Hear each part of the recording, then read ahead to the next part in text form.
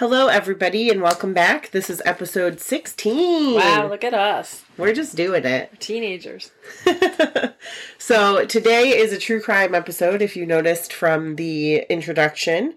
And today we are talking about aviation crimes. So if this is your first episode tuning in with us, you wouldn't know this, but Robin and I work for a private aviation company. And because of that, we thought aviation crimes was a logical true crime topic. Absolutely. Yeah. Makes a lot of sense.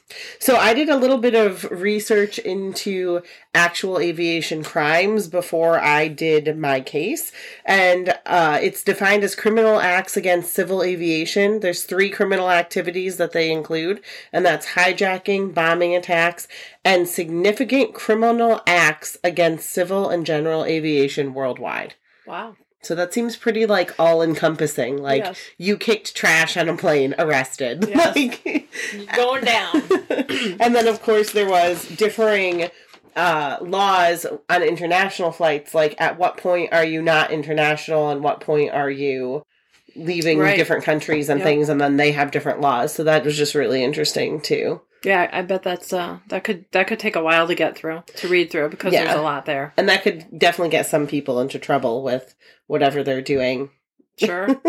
All kinds of things happen on planes. Oh, there's so many things. And now, especially during COVID times, the amount of people fighting with stewardesses or flight attendants and fighting with the crew. Thank God the doors are locked to the pilots, because people are just nuts now. Yeah, that was a good thing that they did. Yeah. That to come out of 9/11, right? Yes, of course. Well, and then even in the case that I'm doing today, mine happened in the 70s, and half of the stuff that happened, I'm like, that could never happen now. How did that even happen? Why weren't they prepared for this? There's just so many questions in my case. It's ridiculous. Right.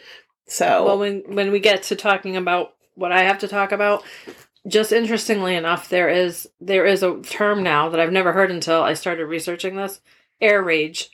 Oh my gosh. We have road rage, and we have... that's really funny. Now we have air rage, and they were saying 2021 was the year of air rage. I can see that, because how many videos were there of people just going bonkers and having to get duct taped to seats and all the other things they do. That's the other good institution since 9/11 is having air marshals on planes, because I never really thought about it, but you're confined to this small area, and if somebody starts going bananas in there, then it's over. And what are you going to do? You want the pilots to remain where they are, of course, taking care of what they're doing, and everything to remain safe and the way it's supposed to be. Yeah. So I guess we can talk about my case first. So my case is about D.B. Cooper, which is a very famous case. Although, in doing my research, there were some things that I didn't know going into this. But I'll just start with the story, and if you have questions and stuff, we can talk it out, because there's a lot of really interesting things in this. Okay. So, on November 24th, 1971, which is the day before Thanksgiving, a middle-aged man bought an airline ticket with cash one way for flight 305.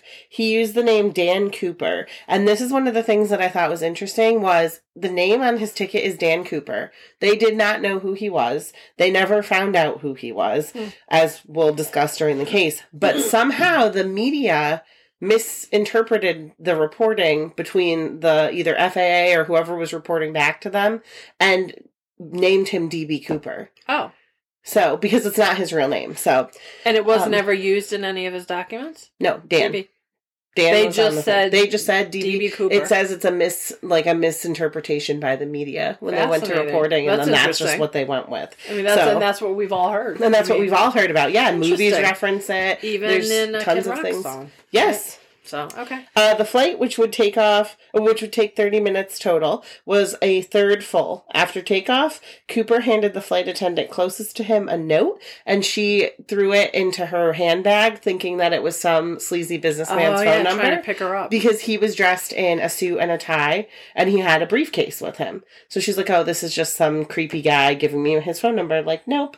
And he actually leaned forward to her and was like, oh, no, you actually should read that note, because I have a bomb.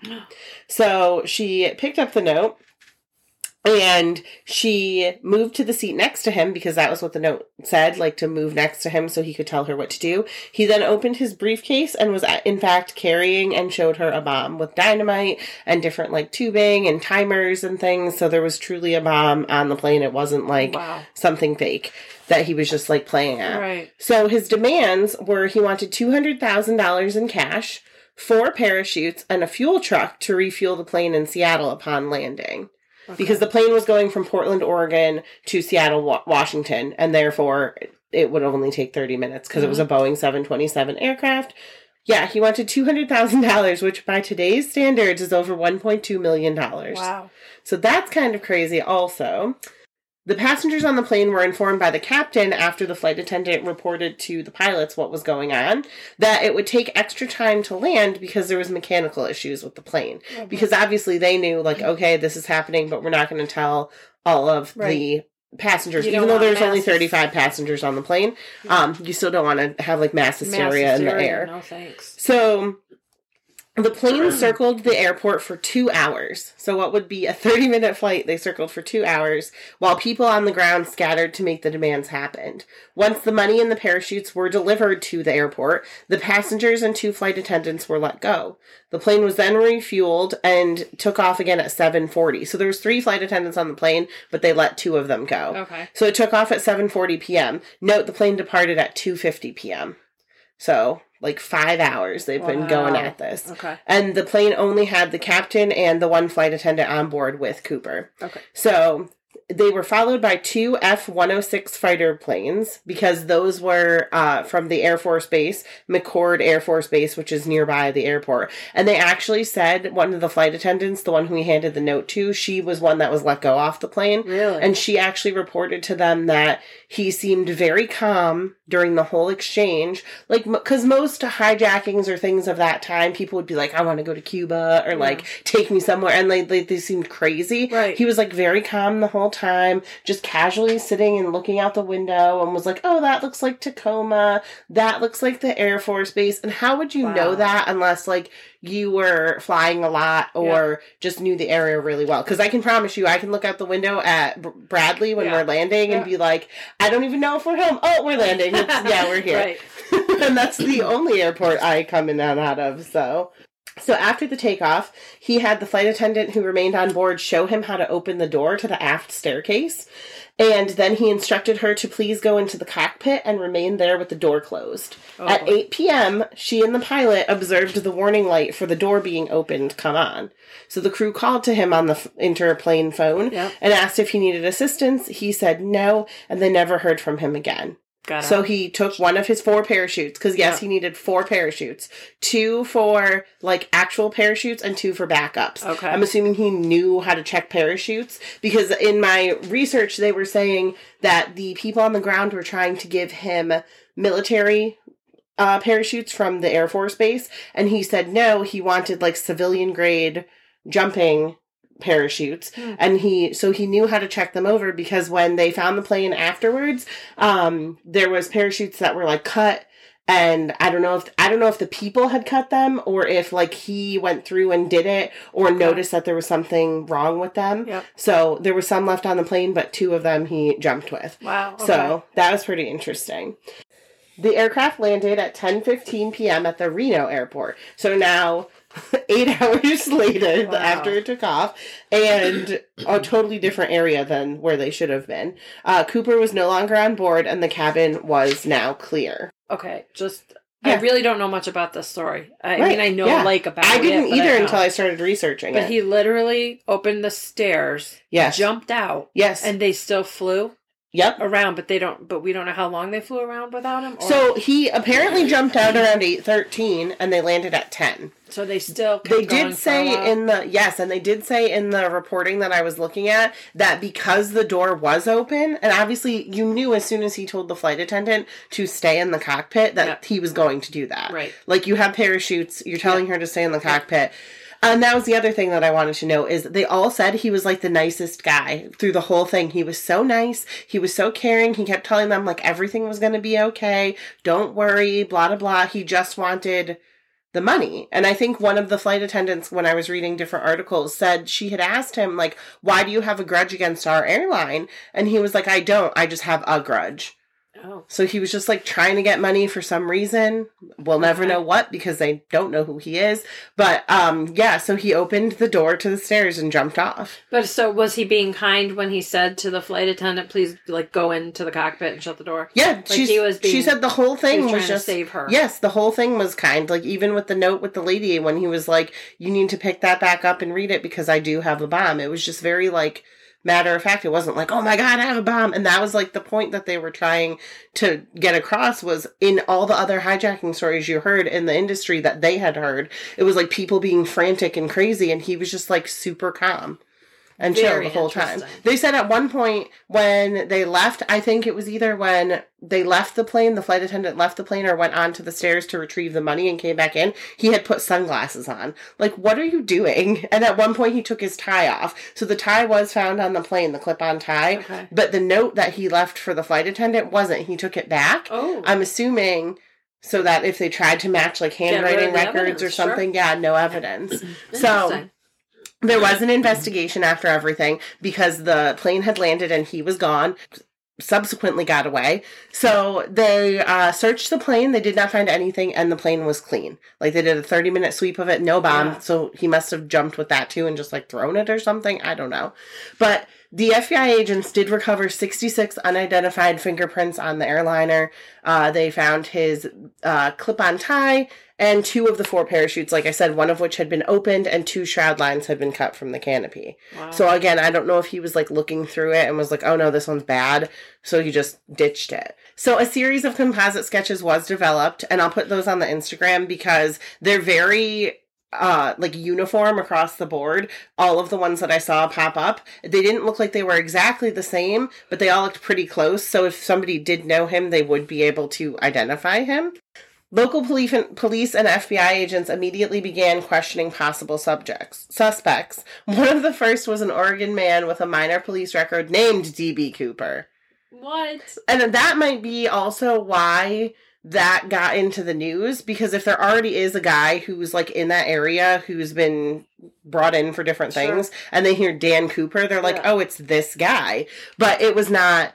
He was ruled out as a suspect. A local reporter named James Long, rushing to meet an imminent deadline, confused the eliminated suspect's name with the pseudonym, used by the hijacker. So the wire service reported the published error, and all the other people took off from there. Yeah, all the other people did too. So as a result, D.B. Cooper became the most widely remembered pseudonym for his name. I don't know why I can't say that word. Did you find out anything about the passengers as far as did they find out, like when did they find out that this was happening? No, I'm assuming once they left the plane, because when they landed, there was like police cars everywhere, and like I think you would be suspicious if all these emergency vehicles were surrounding your plane. And then they did say in the articles I was reading that somebody from the FAA had requested to come on board and talk with him, and he was like, no, we're leaving. So they fueled the plane and just left. They were like, no, you're not coming on the plane. Right. But that was one of my questions was, obviously now you wouldn't be able to get through, you wouldn't be able to get through security with a bomb. Like, it would be obvious. Right. That all wouldn't be tangible. But, like, once he let the passengers and the flight attendants go and only had the one pilot and the flight attendant, like, why wouldn't they try to do something? Right. Because at that case, it seems like the only thing they're actually worried about is that the plane would blow up. Yeah. Because there's still 2 people on board and you're going to let this guy fly away with them, not knowing what's going to happen. Who's to say he couldn't have strapped them both to the seats and jumped out the door and, like, killed them? Yeah. You don't know what's going to happen, and you're just like, yeah, okay, go fly away. Yeah, it's very strange the way that sounds like it was handled. So that was one of the questions that I had. And obviously, you couldn't do any of this today. But so they did search for the ransom money, and they had used bills that had the serial number L on all of them, because that's like federally backed money so that they could trace it more. Okay. And then all of the serial numbers were like 1800-ish. like starting with that, like 1804 and 1803. So a month after the hijacking, the FBI distributed the lists of the serial numbers to banks, casinos, racetracks, and other businesses conducting cash transactions, and to law enforcement agencies around the world. So they offered a reward. The airline was called Northwest Orient, and they were offering a reward of 15% of the recovered money to anyone who could find it, to a maximum of $25,000, which in 1971 is a lot of money. A lot of money. Did they ever find it? The money? Any no. of it? So yes, there is. In the 80s, it was reported that people did find money. So right here on this picture, recovered ransom money. Yeah. So on February 10th, 1980, 8-year-old Brian Ingram was vacationing with his family on the Columbia River, known as Tena Bar, about 9 miles from Vancouver, Washington. So like in the range, 20 miles southwest of Ariel. Okay. He uncovered 3 packets of the ransom cash as he raked the riverbank to build a campfire. So like, I don't know, that makes it seem like maybe he jumped and like let it go. Like maybe the like case or bag or whatever it was in opened and it just like flew everywhere. The bills were disintegrated and still bundled in rubber bands. FBI technicians confirmed that the money was indeed a portion of the ransom.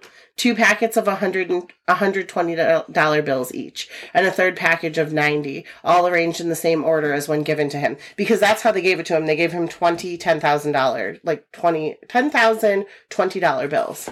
Wow, okay. So, like, that's kind of a lot to be hauling around. That's a whole lot. Yeah. So this is the only cash that they found that was ever found or was ever tried to be used or anything? Well, people kept searching for it because there was the reward. Yeah. And then they did say that they had several new rounds of conjecture. Initial statements by the investigators and scientific consultants were founded on the assumption that the bundles had washed into the river and that they were washing up on the river.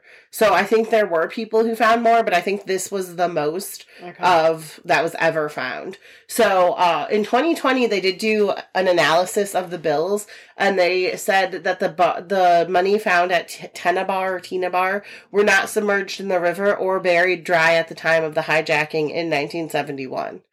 So that makes it seem like somebody put it there after the fact. So I don't know. And then it says in 1986, after protracted negotiations, the recovered bills were divided equally between Ingram and Northwest Orient's insurer. The FBI retained 14 examples as evidence. Ingram sold 15 of his bills at auction in 2008 for $37,000. Wow. Because people are obviously wanting to collect them. So the FBI did stop their case into looking for this in 2016 because it's been so long and they just can't figure it out. And there were numerous suspects. So they had talked to a bunch of different people. I don't really think anything of it is of note except for the D.B. Cooper guy because that's how they got the name. But if you do Google D.B. Cooper, a bunch of different people will be like also searched for. And it's because they were brought into it for whatever reason and like people thought that they did it.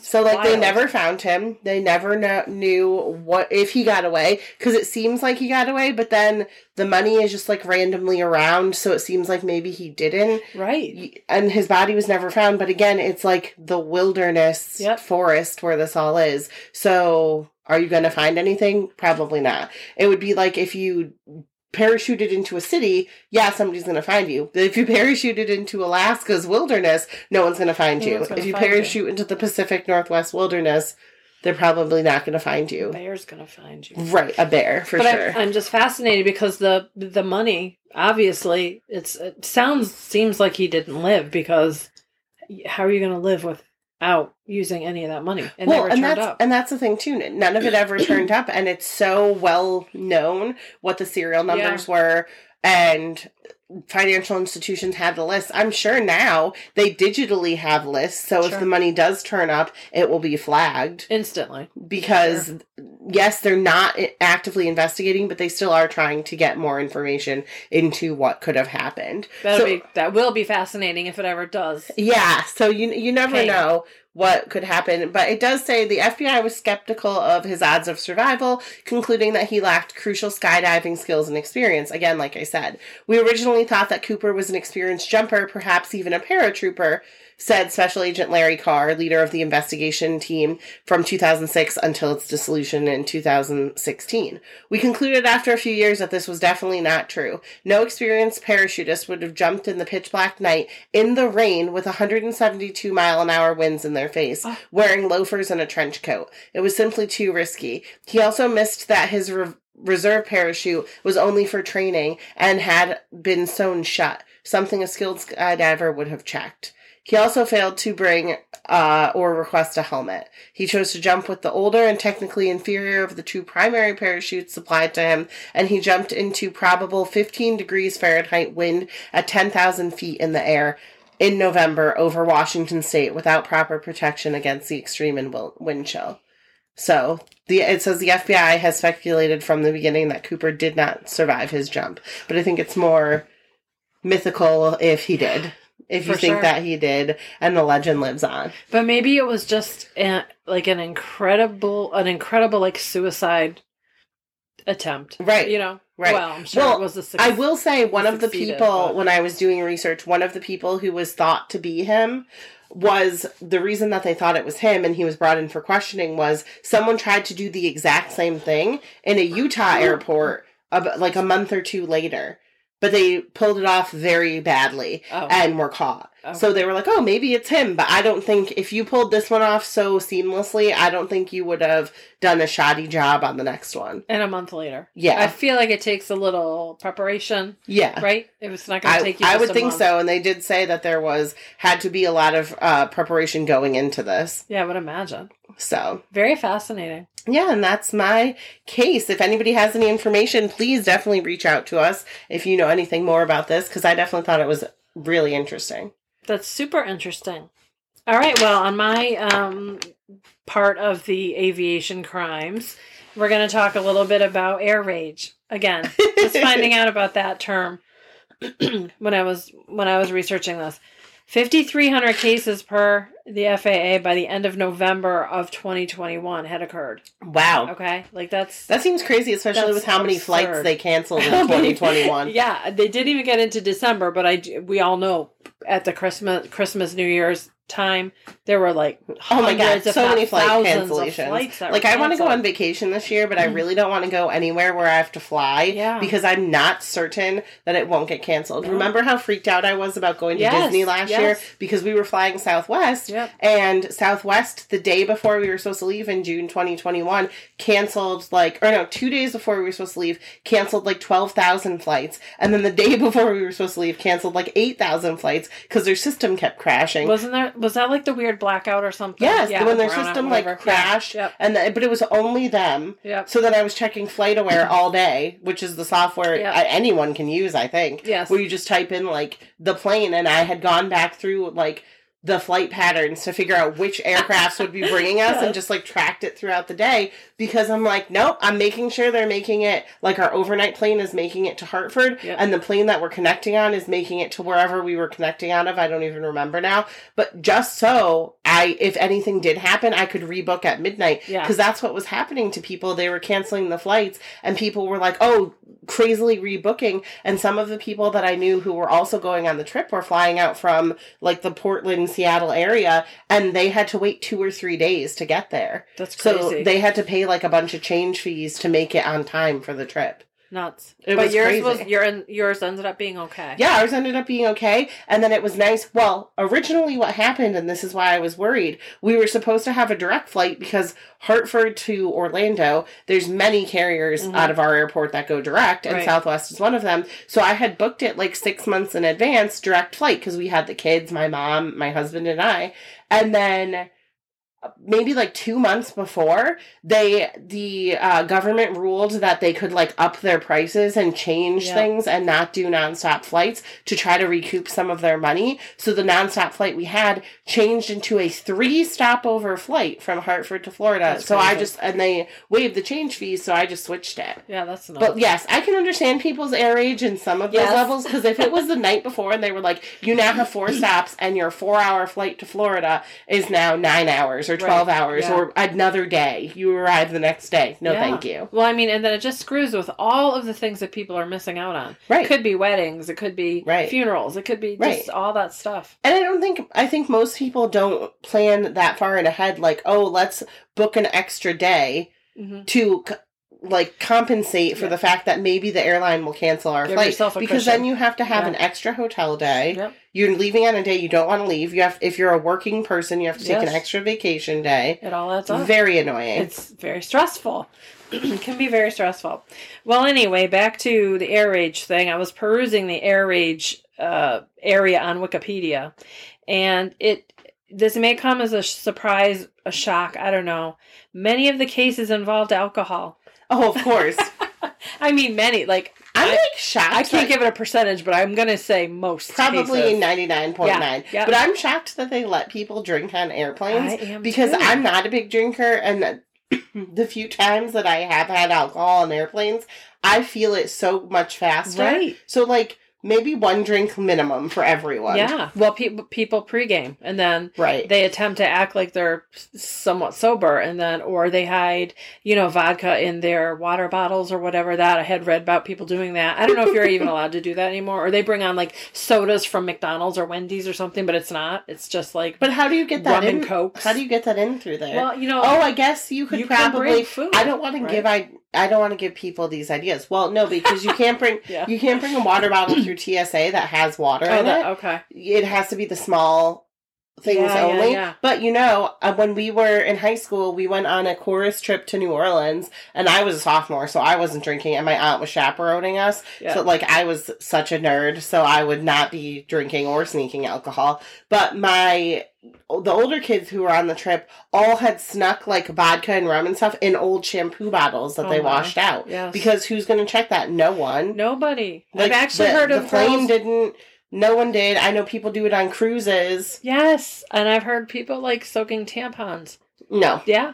Okay. Yes, soaking tampons in like vodka and then using it, sucking them, like sucking the juice out of it. And stuff. Well, because I've heard that if you put the tampon where it's supposed to go, it absorbs into your bloodstream faster, like alcoholic wise. Okay. No. Oh well, you learn. I don't even know where I've heard that. I don't know where I heard that. I don't know. This is a random fact that I somehow have. I can promise you I've never done that. I've heard of CBD tampons or suppositories or whatever for people who have terrible PMS and cramps and things like that. Yeah, but I haven't heard of the alcohol. Yeah, I don't know. Maybe that was like on Shameless or like Orange is the New Black or something. Yeah, maybe that's the only place that I get that kind of info. Okay. So I just thought I'd talk about a couple of these very, to me, quite interesting stories. And there are so many. There really are. You can go on the Wikipedia and there are they start from the 70s and there's only like a few. And then as you get into the 80s, there's just maybe a few more. Yeah. As soon as you hit the 2000s, it's like boom, boom, boom, boom, boom. There's so much air rage. Like people are going crazy. And I don't know if it's I mean, I think that they've gotten stricter as far as rules. When the first flight I ever went on was when I was, I think, 11 years old, and we were on I think it was called People's Air, something like that. People's Air. There was smoking. Right. It was just like whatever you wanted to do. You just lived your life on this tiny little tin can with all these other people. Well, I remember the first plane I went on in like the 90s. I think there was still like ashtrays in the seats, and I was like, what the heck? Yes. Well, and then there was an actual like smoking section. So I think when you booked your tickets, you had to ask for like, ooh, it's in the back row. I would like you to imagine the first row of the non-smoking section. Oh, gross. No. Isn't that crazy? Well, that's like when restaurants had smoking sections, and it was like a tiny room, and we'd always have to go in the smoking section because like my grandma smoked and my mom smoked and my aunt smoked when we were little. Yeah. So we'd always go in there, and I remember one restaurant we always went to, Benny's. had like a room that was like roomed off. It was like as big as this room we're in, with like 10 tables in it, and everyone's smoking, and you would open the door and be like... Or one time when they started, like, I remember because my kids were little when they started implementing the non-smoking or smoking sections, and we went to Applebee's once, and you could smoke at the bar, but they seated us at the tables inside the bar. Oh, yeah. So we were still getting just, all the smoke. Onto you. And I was like, no. They did that at, what's that? It's not Texas Roadhouse. It's the other one that's closed now. Outback Steakhouse had the same sort of thing where you could smoke at the bar, but meanwhile, the entire rest of the restaurant, they were still getting covered with smoke because it wasn't like it was enclosed. So I'm super happy that there's no smoking anymore anywhere. I love it. Anyway, so this is a story about these 22-year-old twin sisters from Michigan. Okay. They were flying to Shanghai. They were models. They were like entering a modeling competition. This was, did I say 2001? 2001. I don't think you did. They were drinking, I guess, before a little bit, drinking on the plane a little bit, and they went into the bathroom and they were smoking. Oh, God. Are you kidding me? I mean, granted, again, it was 2001, but still. Like, no, since I've been, I was in high school in 2001, and we flew a lot, and there would always be like, there's no smoking, especially in the bathrooms. That's like an FAA offense, and you will be like fined and have like jail time. And I think I remember hearing like the foam will come down. It's like, you know what I mean? Oh, it's like a big deal. It's like, but I'm sure. Do it. Yeah. So they were smoking in the bathroom, and then they tried to cover the smell with perfume. Oh yeah, because that's gonna work. Can you imagine? And then as they came out and they were like walking back down, they began walking out of the bathroom and then walking down the aisle. They were fighting with each other, and they began verbally abusing the crew and then the passengers. And then they themselves asked if they could leave the plane to smoke. Like, that's how drunk they were. They were like, can we leave? Because we just want to go out. So why were they verbally abusing passengers? Were passengers like, were you smoking? Yeah. And they were like, shut up? Passengers were pissed that they were smoking and were saying, like, don't smoke. Like, knock it off. Because they, of course, thought it was a secret, but it's not a secret. Yeah, it's really not. You're not keeping that from anybody. So when they were 1,000 miles away from Anchorage, the pilot turned around and put all of the 200, again, they were headed toward Shanghai. Right. They put all 231 passengers, except for those two, up in a hotel, and they paid for a tour of either the city of Anchorage or like the Portage. I think it's called the Portage Glacier. This is what the airline did to make. That's really cool for those people, but also I would be so mad if I was missing whatever I needed to get back to Shanghai for. Like, lovely, thank you. You want to see the glacier, but we really need to get going. But anyway, so the two girls were charged federally, as you can imagine. Yes, you smoked in a bathroom. Yes, and they like were verbally assaulting people and just creating chaos. After guilty pleas, they were sentenced to probation, community service, and banned from commercial flying for 5 years. Whoa. So sometimes you hear about people being banned from a specific airline. Right. Mm-hmm. They were just banned straight out. As they should have been. Should be. Yeah, I agree with that. So that's like, don't act a fool. I'm just trying to think back of all the times that I've flown in my life. And of course, I get very anxious on a plane. The whole thing makes me anxious, pre-children and then with children. And even if I had to fly again without my children, which I can't imagine at this point in my life, but if I had to, I would still be very anxious about it. I just sit in my seat and I'm just like, okay, I have to like focus on something. I cannot imagine getting hammered. I don't think I've ever but I'm confused once because had a drink on a plane. We've flown on the planes at work. And you have gone on the plane at work, and you, like, love doing that. But why? Okay. It is a different thing to fly on a private jet. I mean... It's very different than being... Okay, you know what it is that makes me nervous? Is the airport. Yeah. The people. Okay. When my boys were little, I thought, I just thought, like, the whole world was going to come and, like, try and kidnap them. I have this very unreal fear. Because I was going to say, I'm afraid of flying because I'm afraid of heights. Yeah. And I can promise you that the fear was there on the private and the commercial airplanes. I'm terrified of heights. Yeah. And I was super afraid of flying in general, I think when I was younger. I'm not really sure. But it's the whole thing around the airport, I guess, is what makes me super anxious. Oh, okay. I don't like all those people. I really don't. I get, like, freaked about anybody looking at my children. Right. I don't like any of it. And then, of course, I think, bless my dad, he'd be like, hold on to your stuff. Like, keep your purse right next to you. People are going to try and take your stuff. So I think I just I'm always riled up that people are going to try and take my purse. Or your family members. My cat. What do they call those things? Those traveler's checks that that we used to have, like keep your friggin' travel. I put my traveler's checks in my bra, you know, like all these things that I remember. It was very intense, very stressful situation to fly. Yeah. So when I can merely walk out to our ramp and go up 10 steps and then sit down in these amazing, huge leather, beautiful chairs and go on a flight to New York and back, it's very different. Right. Am I up there still flying thousands of feet in the air? Yes, but I also know the pilots. And to me, that feels different. That's true. I know them. I trust them. But on some level, if some of the pilots were like, hey, do you want to go on this flight with me? I'd be like, no. No, because I know you. No, I just don't. I don't know. I feel like I also know like the mechanics that fix these planes or keep them running. It's a different feeling to me. I know that they all give a shit about their livelihood. Right. And they all give a shit about, you know, what they do. True. I don't know anybody from American Airlines and how they got into a fight with their wives. I don't know anything about that. Right. But I'm just saying, commercial flights, they do still freak me out, but it's mostly the people that are around me. Yeah. It's not necessarily the up and going. See, where my family is like, oh, we don't like you going on the plane which I've only been on one plane at work ever, and it was just like flying around the airports and landing and retaking off because the pilots Touch and goes, my favorite. Because the pilots were certifying and they're like, hey, you've been here for a while now, you want to come on? And we were like, yeah. So I went on, and my family was like, I don't like you doing this because the planes that crash are the private planes. Oh my God. And I'm like, okay, but this is different than like some doctor who owns their own plane flying their own plane. Yes. And I'm only using that because that was like the most recent one we had in Connecticut, where it was like a doctor out of Boston and his wife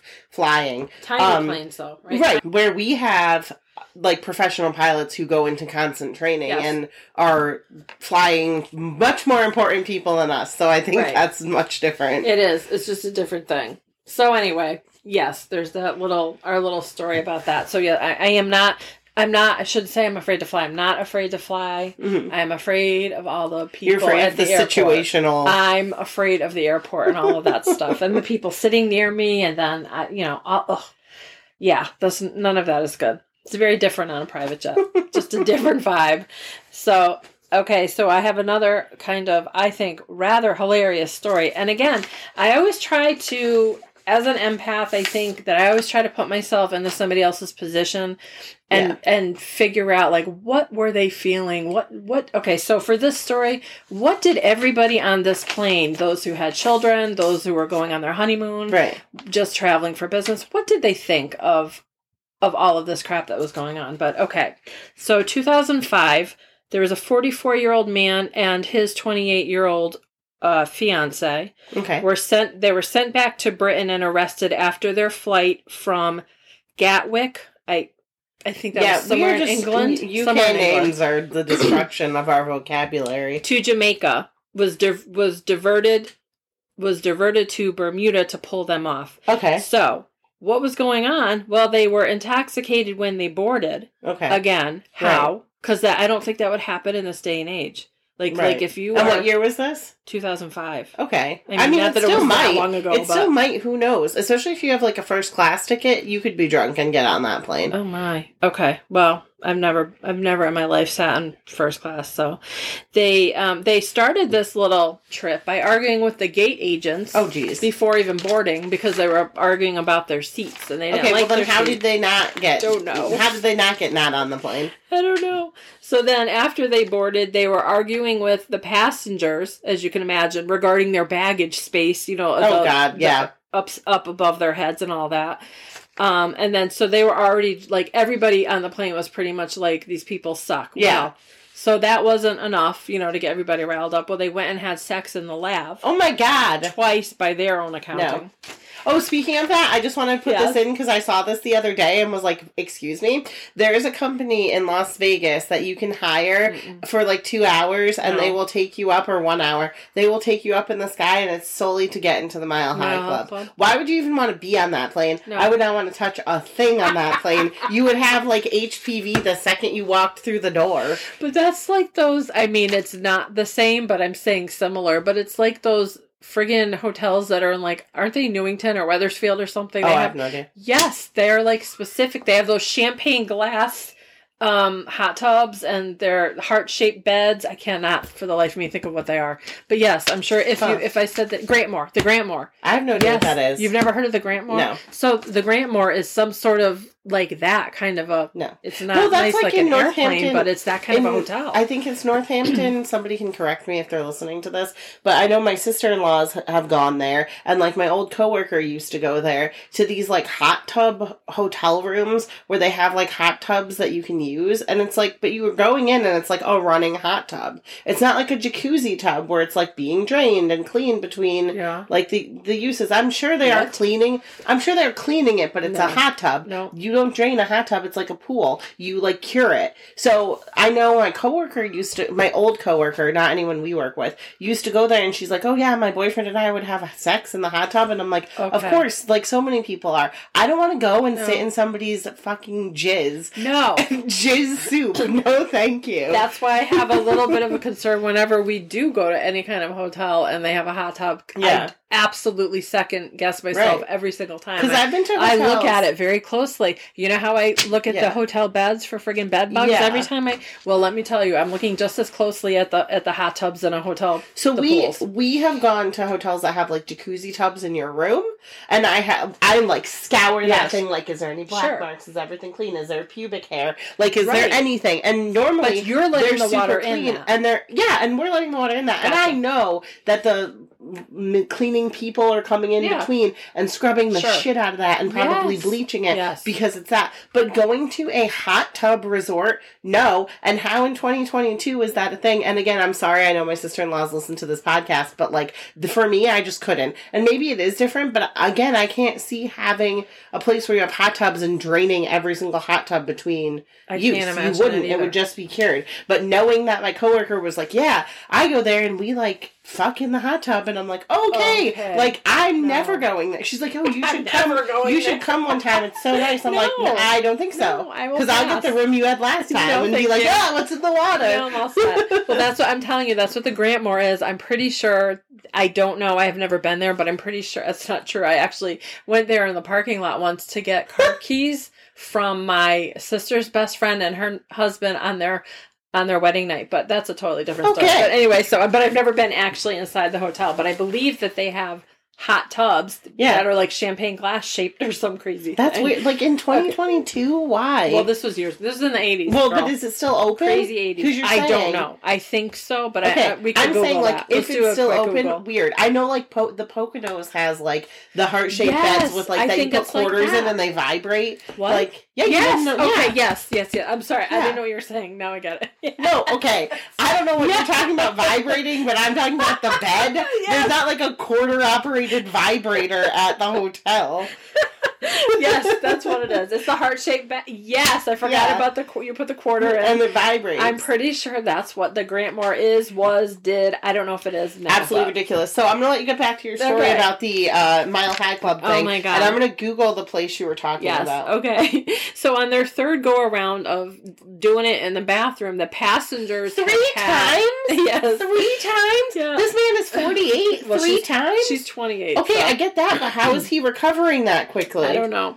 Maybe medication. I'm not sure. Oh, God. So the passengers had enough and they ordered them back to their seats, which, again, here is where I would love to be, like at the front of the plane, just looking back going, what is going on? So anyway, and then, so they did come out of the bathroom, and then the fiance, went and gave her fiance a lap dance in the crew seat. Okay, so they got the jump seat for the stewardess? Yeah, they went to the jump seat, and she was giving him a lap dance. Oh my God. And then when the crew refused to give them any more alcohol, they became abusive and violent, swearing and yelling, walking up and down the aisle. Oh my God. Okay, then they were finally restrained. I'm not sure who restrained them, but they had to be handcuffed. Of course they had to be handcuffed. They were arrested, thankfully. Can you imagine the applause? Right. Oh my God. Everybody just on that to not hear people banging in the bathroom on the plane. Like, come on, guys. It's come on. I can't. Like, I get you're on your honeymoon, but like, tone it down. I got married when I was 26, and I can tell you, we were like really horny about it, but we weren't doing anything on the plane. Like, calm down. It's called, being human, I guess. Like, I don't mean being human. I mean... You mean like being like a respectable human. Being a respectable human, and there's a time and place for everything, and this is not the time I didn't pay for a plane ticket to watch you bone. Yeah, no, I'm all set with that. Oh my, I would have died. So anyway, they pled guilty. The woman had a 3-month suspended sentence and had to do 100 hours of community service. And the man had to spend a year in prison. Oh my God. I guess maybe he was more of an asshole than she was. I'm not sure, but...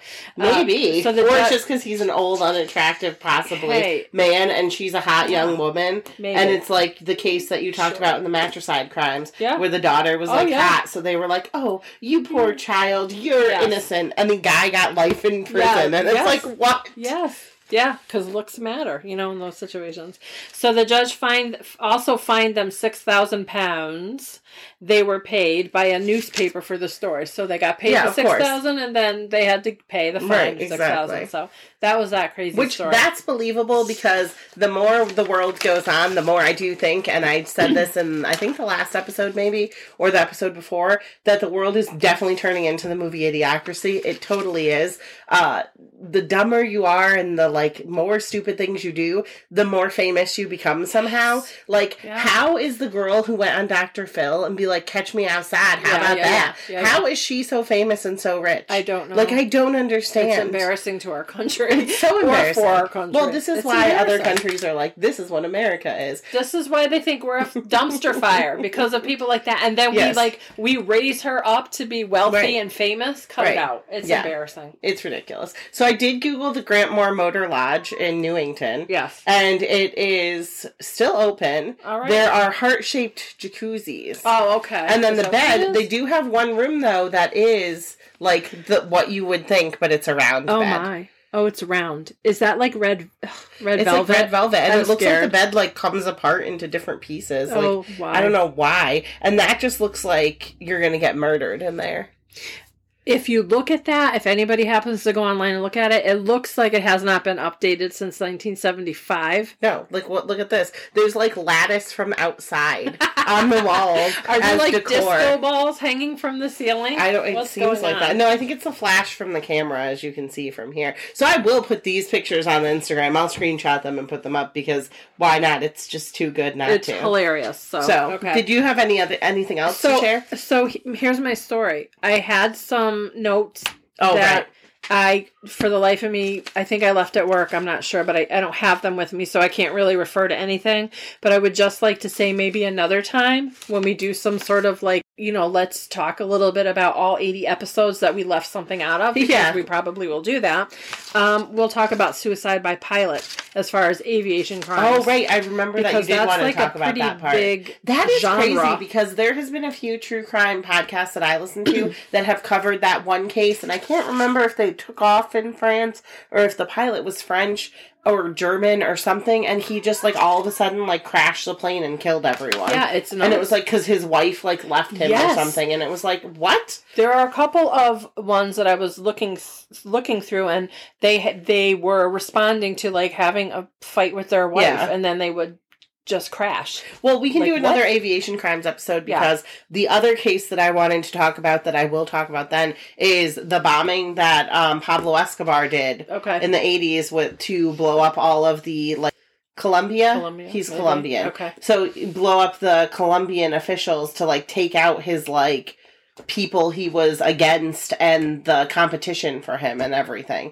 Sent a young kid on a plane and blew up the plane. Yeah. And I did want to talk about that because when I was watching Narcos on Netflix, the first season, that happens and I was like, oh my God, the kid who they sent on the plane was so young. He was newly married. I think he had a baby. And then it was just they had him go do this and then they killed his wife and all this other stuff. God. It was such a thing. And I think they were both 16 or 17. Oh my gosh. Yeah. Okay. So that's a crazy thing too. And just that whole thing is crazy. So that was the other case that I wanted to cover, but I did not have more time to go into that. Well, we'll talk about that and then the suicide by pilot, which is crazy. Our aviation crimes part 2. Yeah. But I did want to say thank you everyone for tuning in this week. And sorry about all the coughing and throat clearing. We are still both getting over COVID.